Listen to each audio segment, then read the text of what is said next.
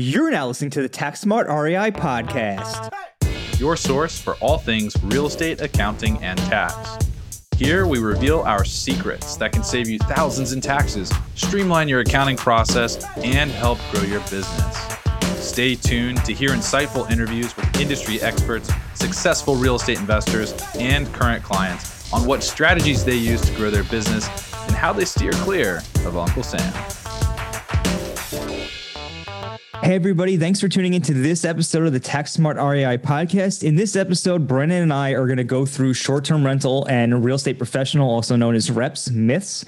These are two of the most lucrative tax strategies out there currently for real estate investors, and we can't harp on it enough. We do have a series on both of these strategies on the podcast already. They're titled REPS and short-term rental, STR. So if you want to check those out, just go through the podcast feed, look for episodes that say REPS or STR, and you could check those out. Now, the good news is we are conducting a Tax Smart Bootcamp that is launching on June 6th, where we're going to go in depth and cover both REPS and short-term rentals very thoroughly through the bootcamp. So you're going to come out of the bootcamp understanding what these strategies are, how they work, what to avoid, what to do, what not to do, and also how to protect yourself in the event of an audit.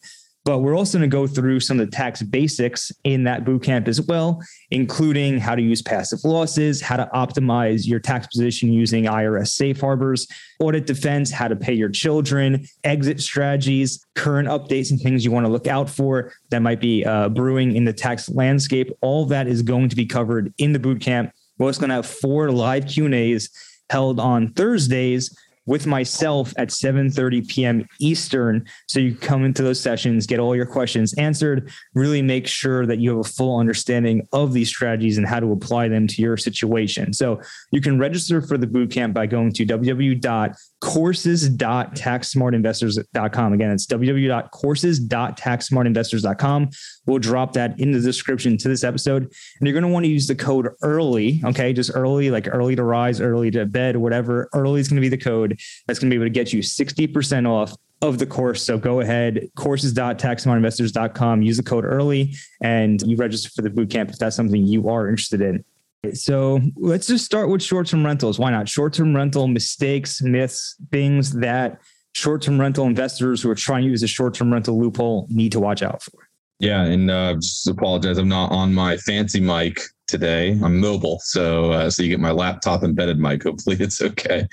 So short-term rentals. So I think first it's important to explain the passive activity loss rules, just the 3-minute version, just so that we have like a foundational understanding of why the short-term rental loophole is a big deal at all.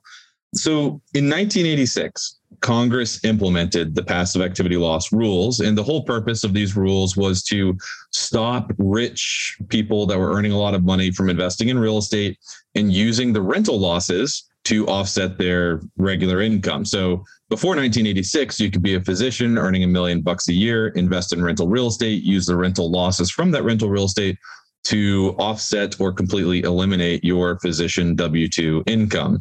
So the passive activity loss rules were implemented to basically stop that. So what they say is any rental property, any rental activity is passive unless you qualify as a real estate professional, and any trade or business in which you do not materially participate in is also passive. So those are the 2 rules with the passive activity loss rules. And these are found in section 469 of the Internal Revenue Code.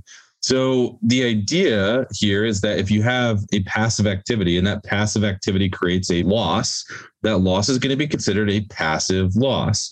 But all of your other income, your W-2 income, business income, where you materially participate, stock sale, interest, dividends, all of that is going to be considered non-passive income. So effectively, these 1986 rules created 2 buckets of income. They created the passive income bucket and the non-passive income bucket.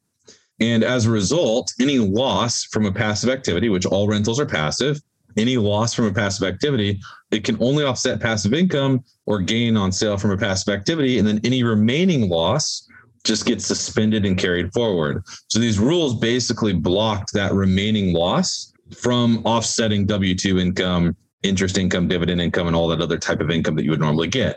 So instead of being able to offset that income, you have to just suspend those passive losses and carry them forward. So that's what the rules did. And then in 1993 or 94, maybe 92, they implemented real estate professional status to be an exception to these rules for people that were full-time in real estate. So again, the passive activity loss rules say all rental activities are passive unless you qualify as a real estate professional, right? And that's what that is. Real estate professional status was implemented so that if I'm a developer or a real estate agent, I'm in the business full time. I am a real estate professional. Now I just have to show that I've materially participated in the rental activity, because that is always the second piece of the passive activity loss rules. First piece is all rentals are passive unless we qualify as a real estate professional. But the second piece is any trade or business that I do not materially participate in is passive. So a mistake that we see honestly too often from our clients even is, I'll be a full-time real estate professional via just being a full-time real estate agent. So I am a real estate professional. I meet the two tests, which are 750 hours in real property trades or businesses and more time in real estate than anywhere else. So it's the two tests to qualify as a real estate professional. So I meet those two tests if I'm a real estate agent full-time, a real estate broker full-time, or a developer, builder full-time, property manager full-time. I'm a real estate professional, but I always have to remember the second piece of the passive activity loss rules: material participation in my real property trades or businesses. So I could be a full-time broker and I can have rental properties and not participate in the rental properties. And even though I'm a full-time broker, even though I'm a real estate professional, because I'm a full-time broker, my rental properties are still passive because I didn't materially participate in them. So the whole premise here is we have passive activity losses, thanks to these 1986 rules, that get trapped. They get suspended and carried forward if these passive activity losses exceed any sort of passive income. One way around that is to qualify as a real estate professional and materially participate in my rental activities, which we'll talk about a little bit more in a second. But another way to avoid these rules is the short-term rental loophole, which Tom alluded to a few minutes ago. Right. And with the short-term rental loophole, if you want to qualify for that, the way that's going to work is you need to have an average stay of 7 days or less, or 30 days or less if you provide substantial services, and those are hotel-like services. So if you meet one of those requirements, then it's not considered a rental activity. And your short-term rental is not a rental activity for the purpose of the passive activity loss rules, which means that it's effectively treated like any other business, and you don't need to qualify as real estate professional. You skip right ahead to the material participation rules. And if you meet one of the material participation tests, then your losses from your short-term rental will be non-passive. So again, 7 days or less average stay, and you materially participate and you bypassed the passive activity rules. All that 100% legal, all in the tax code, very clear and very clean cut at this point. So those are the two most lucrative strategies because they're going to allow you to take the losses from your rental activities and use them to offset your income from other sources like a W-2 job or an active trade or business that you're running that's not a real estate trade or business, of course. And we dive into all this in the boot camp that we mentioned at the beginning. So if you're like, well, I don't even understand what they're saying right now, purchase the boot camp. We walk through it very step by step. But I do want to back up a little bit because what Tom just said was very advanced. And so I kind of want to break it down a little bit more. You did a great job. I think if somebody's listening to this for the first time, they're probably like, what the heck did he just say? So here's the thing, right? Like if I have a rental property, a long-term rental, I have to be a real estate professional and materially participate in that rental activity, which typically means I can't have a property manager in order to make that a non-passive activity. And I typically want to make my rentals non-passive activities because most rentals are going to generate tax losses, not an operating loss, a tax loss. Why? Because of depreciation, right? So I can have operating income, meaning cold hard cash actually hit my pocket, but then I get to deduct depreciation expense, which is a non-cash expense. It's just meant to track the deterioration of your asset over time. And because I get to deduct that, now I have a tax loss that I can tell the IRS about, right? So I can buy a rental property and show a $10,000 tax loss every single year, thanks to depreciation and how my property performs. But the question is, can I claim that $10,000 tax loss? The passive activity loss rules say, no, you can't unless you are a real estate professional and materially participate in the activity. So then we go, what is a real estate professional? A real estate professional, like I mentioned earlier, is 750 hours spent in real property trades or businesses and more time spent in real property trades or businesses than anywhere else.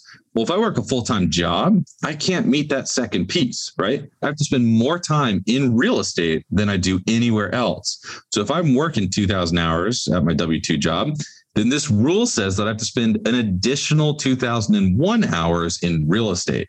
And the tax court's not going to buy it, neither will the IRS. So that creates a problem. I can buy all of this rental real estate while I have a full-time job, or in my particular case, I'm running this CPA firm full-time. I can buy all of this real estate, but all of my real estate is going to be passive. So even if I work a ton in my real estate, it's still going to be passive. One potential idea is that, my spouse could go qualify as a real estate professional. And then on our joint tax return, we are considered real estate professionals, but that's a different story. We talk about that in the boot camp as well. But my problem is, one, I'm working full time at the CPA firm. I'm buying all this rental property. I would love to be able to take the losses to offset my CPA firm income that comes from my rental property, but I can't because I'm not a real estate professional. I can't qualify as a real estate professional because I can't spend more time in real estate than I do at the CPA firm. So what Tom just talked about, though, was the definition of a rental activity, because the passive activity loss rules say all rental activities are passive unless you qualify as a real estate professional. Well, then begs the question of what is the definition of a rental activity? And the Treasury regulations to Section 469 say that a rental activity is not a property that you rent 7 days or less on average to customers. Well, what is that? That's most Airbnbs and VRBO properties, right? Short-term rentals. So if I have a short-term rental, then I do not have a rental activity, presuming I meet that definition that I just mentioned. I don't have a rental activity. Therefore, when I look at the passive activity loss rules, then it says all rental activities are passive unless you qualify as a real estate professional. Because I don't have a rental activity, I don't have to worry about qualifying as a real estate professional. I still have to worry about material participation. And there's 7 tests to material participation. And again, we go over all this stuff in the boot camp and we break it down step by step, give you strategies on how you can do it. There's 7 steps to material participation. I only have to hit one of those tests. And if I can hit one of those tests for material participation, then my short-term rental activity will be considered non-passive. Remember, there's 2 buckets of income: passive income, non-passive income. What else is in non-passive income? My W-2 income, my CPA firm net income. So if I can move my short-term rental to the non-passive bucket, and then my short-term rental creates a tax loss, that tax loss can offset my W-2 income, my CPA firm income, all of my other non-passive income without having to qualify as a real estate professional, all because of that definition of a rental activity. So we break all this down in the boot camp. And Tom, I'd love for you to tell everybody where to find that again here in a second, but we break all that down to the boot camp. We also talk about what hours count and don't count. Big point of contention among CPA firms. Frankly, not really sure why. We fully cite everything. We give you all of our tax court cases that back up everything that we're saying about what hours count and don't count. Because here's the problem. We've helped with real estate professional status audits ever since I wrote this big guide back in 2020 about qualifying as real estate professional. And everybody loses their audit. Not everybody. 95% of the people, I should say, that come to us lose their audits because they track time that does not count for material participation or for real estate professional status. So it's really important that you understand what time counts and what time doesn't count. But it's also important that you have citations for what time counts and what time doesn't count. We give all of that to you in the bootcamp. Right. It's pretty much an A to Z guide on everything you need to know to implement these strategies and have productive conversations with your CPAs or advisors to make sure you can really capture the benefits. And again, if you want to register for the bootcamp, go to courses.taxsmartinvestors.com and use the code EARLY to get 60% off the bootcamp. We will be launching June 6th. And I believe we're going to release some of the modules the Saturday before. June 6th is a Monday, if I'm not mistaken.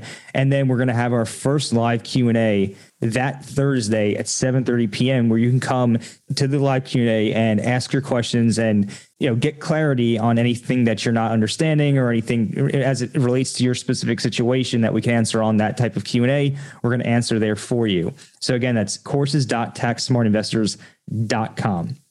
All right. So before we wrap up, if you haven't already, go ahead and follow us on Twitter. Brennan has a Twitter at BHoleCPA, where he's going to be telling you and posting tweets about how to build a business in a CPA firm. So if you're interested in checking that out, follow Brennan on Twitter at BHoleCPA.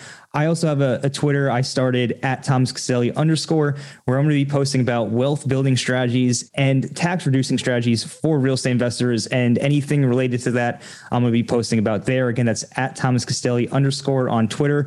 We'll catch you there, and we'll catch you on the next episode of Tax Smart REI. Thanks for listening to today's show. If you enjoyed the show, please find us on iTunes and leave us a review.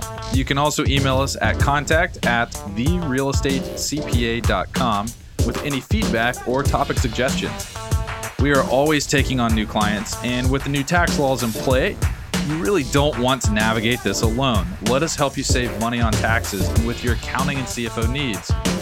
To become a client, navigate to our client page at therealestatecpa.com and fill out a web form with as much detail about your situation as possible. Thanks so much for listening. Have a great rest of your week.